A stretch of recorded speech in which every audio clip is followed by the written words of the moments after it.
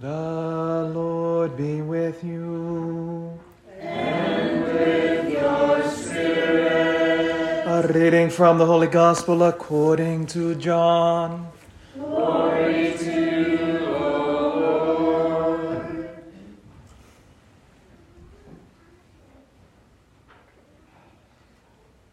Jesus said, I am the good shepherd. A good shepherd lays down his life for the sheep. A hired man who is not a shepherd, and whose sheep are not his own, sees a wolf coming and leaves the sheep and runs away, and the wolf catches and scatters them. This is because he works for pay and has no concern for the sheep. I am the good shepherd, and I know mine, and mine know me. Just as the Father knows me, and I know the Father, and I will lay down my life for the sheep. I have other sheep that do not belong to this fold. These also I must lead, and they will hear my voice. And there will be one flock, one shepherd. This is why the Father loves me, because I lay down my life in order to take it up again. No one takes it from me, but I lay it down on my own. I have power to lay it down and power to take it up again. This command I have received from my Father.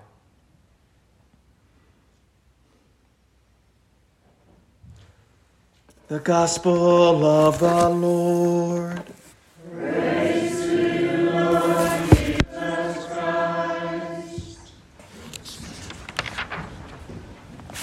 In the name of the Father, and the Son, and the Holy Spirit. Amen. So yesterday I was in Nevada City, hiking the Yuba river, South Yuba fork of the river there. Because prior to coming here, I helped start a young adult ministry. It's a hiking ministry. Me and another priest and a small group of us, we put on hikes every month or so, and we put on a couple times a year hiking, backpacking trips. And so what we'll do is we have social media, of course, that we just say, we're hiking this particular trail. It's all over. We hike all over the place. We're going to meet up this spot at this time. We just throw out a huge invitation. Whoever comes, right? And so we never quite know who's going to show up in these times. And so we were in Nevada City there. And I thought maybe, 10 people, 15 people will show up. No. Nearly 40 people from all over the diocese, all in their 20s and 30s. It was packed. I said, oh no, you guys chose this day to come? Because if you ever hike the Yuba City, this particular trail, it's a narrow path. There's barely enough room just for one person on the trail. So if someone's coming opposite of you, somebody has to kind of step to the side and hug the poison oak that's always growing along the side of the trail. Because you literally have the cliff on one side and then a steep cliff down the other side, down to the river. So you can imagine nearly 40 young adults hiking this trail. It was like a long mule train along hugging the cliff. It was beautiful to see all of them there, because to see so many young people. And they're all strangers, by the way. People drove for hours to get there. And so I was amazed, like, why are all these young people here? All of them, from all over the diocese, and even outside of the diocese. And so part of our this ministry, we'll hike for a little bit, and we'll find a place for Mass, and we'll have Mass out there. So we found an opening along the cliff. It was kind of dangerous, because if you slipped, you tumble down into the raging cold ice water. But we did it anyway, because the only spot along the river we can do it at. And so there we were, hugging the cliff, 40 young adults in the 20s and 30s, and I was assigned to give the homily, because there's two priests there. And as we were getting ready for Mass, I thought, what do I tell these young people? Because they're strangers. I probably knew all 5 of them. They're all strangers, and they're all strangers to one another as well. So what do I say to these young people as their father? As their spiritual father? What do I tell them? Because I know the stats. I read the studies. And I know particularly that this group is a very precarious generation because they report high rates of anxiety, depression, fear, especially during COVID. Young people in their 20s and 30s, I mean, it's been a rough year for everybody, but especially that younger generation, they've been hit particularly hard. But that's the unique thing about this pandemic, by the way, which separates it from other natural disasters. Say if there was an earthquake or a hurricane, that tends to unite a people because the threat is out there. Look, there's a raging fire like a wildfire for us here. There's a fire there. We got to pull together. In order to survive, we got to fight that. Take care of one another. Even in war tends to unite a people because the external threat is out there. It's existential. But pandemics are different. Because what is the vehicle of the threat now? One another.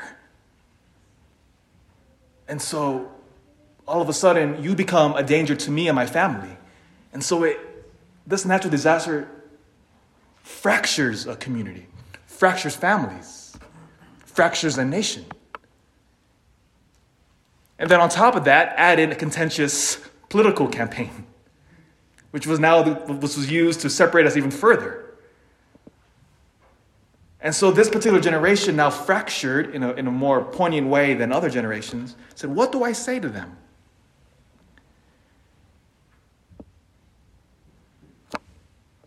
As many of you know, I just came back from a retreat. And a question which was asked to us as the priests of the diocese gathered by our retreat master was a very holy monk. His name is Abbot Jeremy Driscoll. He's the abbot, which means he's the head monk of a monastery in Oregon. And he's a very holy, holy man. You know how you can tell when someone's holy? He just radiated holiness. I can tell this is a man of deep, profound prayer. And he was giving our retreat for the priests of the diocese that we do every year. And he asked us priests, there we now gathered as a group in Sacramento.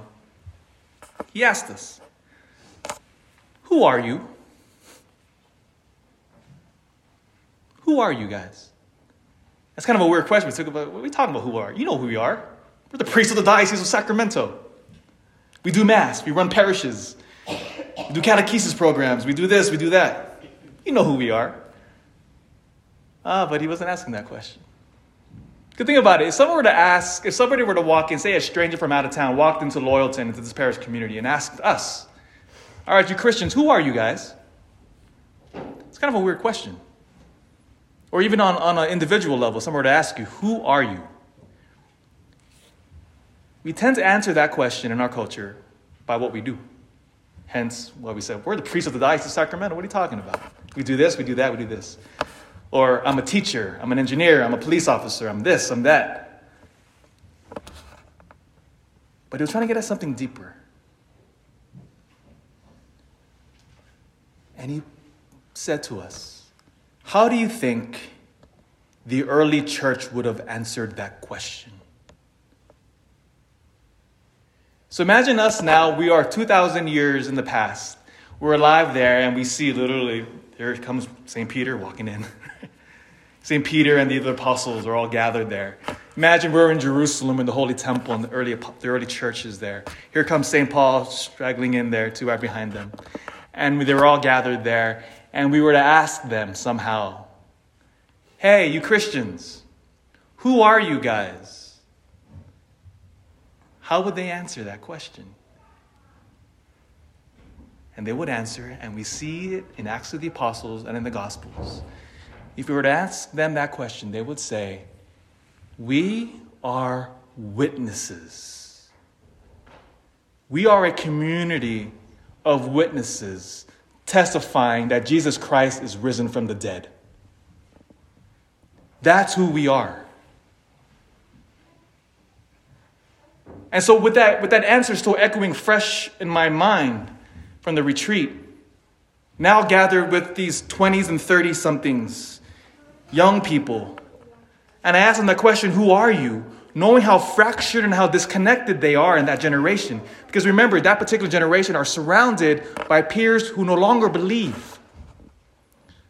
I mean, I quoted the stat after stat after stat to you guys. When you read the studies, as you break it down by age group, the younger you get, the less and less religious they become. And so I know that their friends and their family have abandoned the Lord. And that they feel utterly alone. Especially in a culture which is increasingly hostile to their faith. Not just ambivalent, but outright hostile to it. And so I told those young people now clinging to the cliff, literally clinging to the cliff, right? I said, you know who you guys are? I said, you guys are witnesses of the resurrection of Jesus Christ. You are witnesses of the living, breathing Jesus. Gathered as a community together who proclaims to the world this saving teaching. That's who you are. And it's summed up in the very greeting which we now are all used to. You know, we say, of course, during this Easter season, Happy Easter. You know that word Easter, I don't quite like that word Easter, to be honest. Because Easter is an old Germanic word. It's a very specific word, and it tends to mean, there's various variations of the meaning of the word and the origin of it. But it means like he is risen or he's raised from the dead. It's a very specific. But harken back now to the way that older Christian communities say Happy Easter. Because they don't use the word Easter. Because remember, that's an old Germanic word. Think back into Spanish. Think about, in fact, all the Romance languages, which have Latin as their root. In Spanish, what do we say? If we're in Mexico City, beautifully hanging out there, eating a tortilla, eating burrito, a taco, what do we say? Feliz Pascua. Now let's jump to Italy. Say we're hanging out in Rome in the beautiful piazza, drinking a cappuccino. Easter time, what do we say to one another? Buona Pasqua. It's not Easter. The word is Easter. Buona Pasqua. Now let's jump to France. Say we're in France. We're hanging out in front of Notre Dame Cathedral there in that beautiful square right in front of there in the heart of Paris. By the way, you know the French, they stereotypically walk around town with baguettes. Do you know that? French bread. You know French bread, baguettes? In the morning time, you'll see the French people just walking around down the street with fresh baguettes. It's hilarious. That stereotype is true. And if you're walking around with your baguette and you see another Christian down the street, they're like, oh, and what do you say? You say, Joyeux Pasque. Forgive my French. How about if we're now in Romania? Romanian is also a Latin language. If we're hanging out in Romania, whatever they do in Romania, I don't know too much about Romania. They will say, Paste fecit. Or even my own people, my own language, my people. I come from the Philippines, of course, my family does. Evangelized by the Spanish. If we're in Manila, in downtown Manila, and we see a fellow parishioner there in Easter time, what we'll say? Maligayang Pasko. Do you see the thread that unites it? The root word there is Pasqua, based on the Hebrew word Paschal. What does the Paschal mystery mean? And I prefer this word than Easter because it encompasses the totality of God's saving work. Paschal, what it means is, it is the suffering of Jesus. So encapsulating that word, the suffering of Jesus, the death of Jesus, the resurrection of Jesus, the creation of the church, and the sending forth of the apostles into the world. Right there. That's summed up in that one word. Right there. Pasqua. The suffering of Jesus, his death, now being raised by the Father through the power of the Holy Spirit. Then, now, the sending forth of the early church into the world. To be his witnesses. What the Paschal mystery draws us together as a community now is this saving truth that Jesus lives, but not just in the way he was before. No, like we just close our eyes and we think of Jesus really hard and like, oh, wait, I see Jesus. No, the presence of Jesus Christ now is utterly new. Ask yourself, in the early church now, harken back to that thought experiment we had in the beginning. If we're in the early church, now the early apostles, what kept them together? What kept the early church together under immense external existential threats? Remember, we were being rounded up, tortured, killed, thrown into prison, all because we were saying to the world, we were sort of proclaiming, like powerfully as St. Peter did in the first reading. He says here, Peter, filled with the Holy Spirit, said, leaders of the people and elders. He's proclaiming the gospel to them, that this Jesus whom you killed is now raised up and now lives. You see, they would arrest us and they would say, we will set you free. All you got to do is deny Jesus, that he's dead. None of the apostles recanted. None of them did. Even when they were being tortured, hanging upside down on a cross. Even though they would chop off our limbs. Even though they would skin us alive. Nobody in the early church there recanted. In fact, they kept going and going and going. And they said to them, this Jesus whom you've killed is now raised. You and I are witnesses of this now. But then you say, oh, Father, I wasn't alive back then. No matter. That same powerful message 2,000 years ago, the power of the risen Lord, the power of the empty tomb, still radiates to us 2,000 years later. Oh, it is mighty impressive that we even exist. When you read the history of the Catholic Church, it is utterly profound. Not even bad popes, bad priests, emperors and kings and queens and powers. No matter what they tried to do, the church remained intact. And our message has never changed. This Jesus is present now.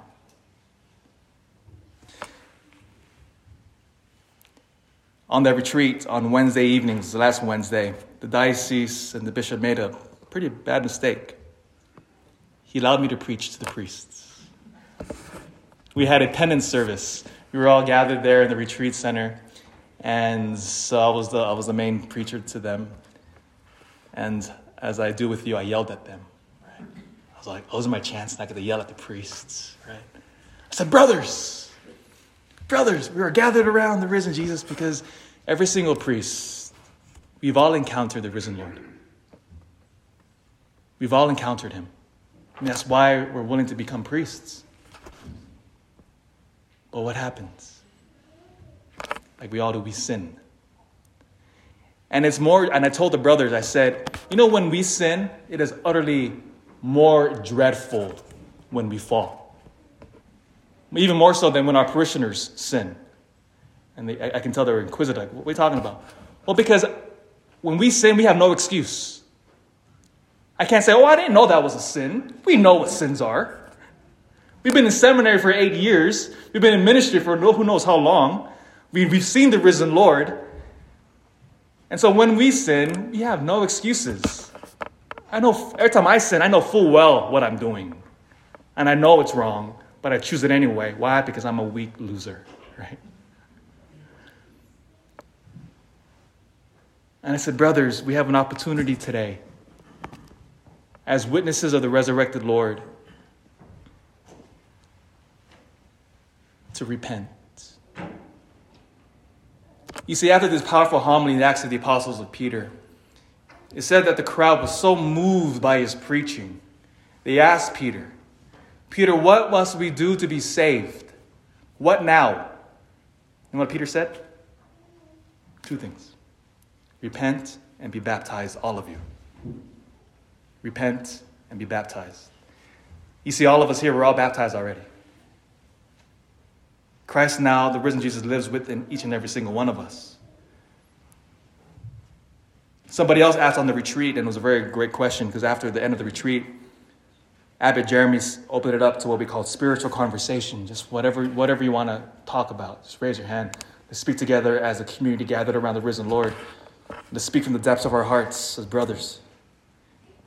And one of the priests asked, if all of this is true, this whole resurrection thing, and it is, he asked, why isn't the power of the resurrection more present in our daily lives?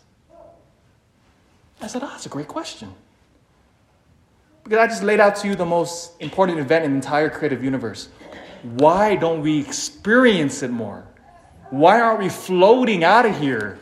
Why aren't we just laughing and joyful at every single moment? Why is the risen Jesus so hidden? Why isn't he more obvious in our lives, especially when it's dark? And the answer wasn't very satisfying. I don't know. The Lord does whatever he wants to do. But the Lord is still powerfully present. And he says, if you want to unlock the power of the resurrection, go back to the command of Peter, who echoes the response of Jesus.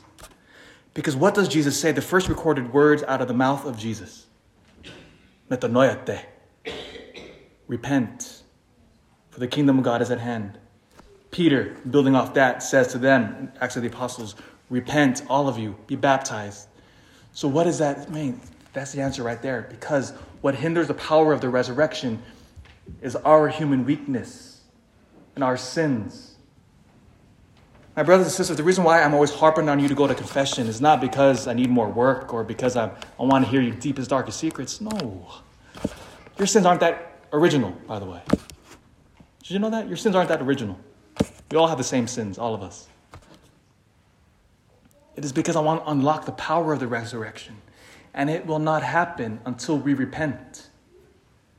It's almost like we have all this potential living within us, but it's held back by the dam of our sin and our pride. What breaks through that dam and that pride is when we say, Lord Jesus, I am a sinner. Which is why, remember a couple of weeks ago, what was the first gift our resurrected Lord left his church? We heard this reading a couple of weeks ago. He says, as he appeared to them, said that he breathed on them, gave them the power to hear confession. Do you see it was all connected? We will not encounter the risen Lord until we first repent. There's no way around it. There's no way around it. We can't say, I'll just ignore it and then I'll just be happy. No, can't. It doesn't work that way. You must first come to the healing power of confession to unlock the power of the resurrection. Otherwise, we will never become who we truly are meant to be. And I'll end here with this powerful quote from Pope Benedict XVI. Pray for him, by the way. He's frail. He's in his mid-90s now. He's a previous pope. And he's close to the threshold of his eternal reward.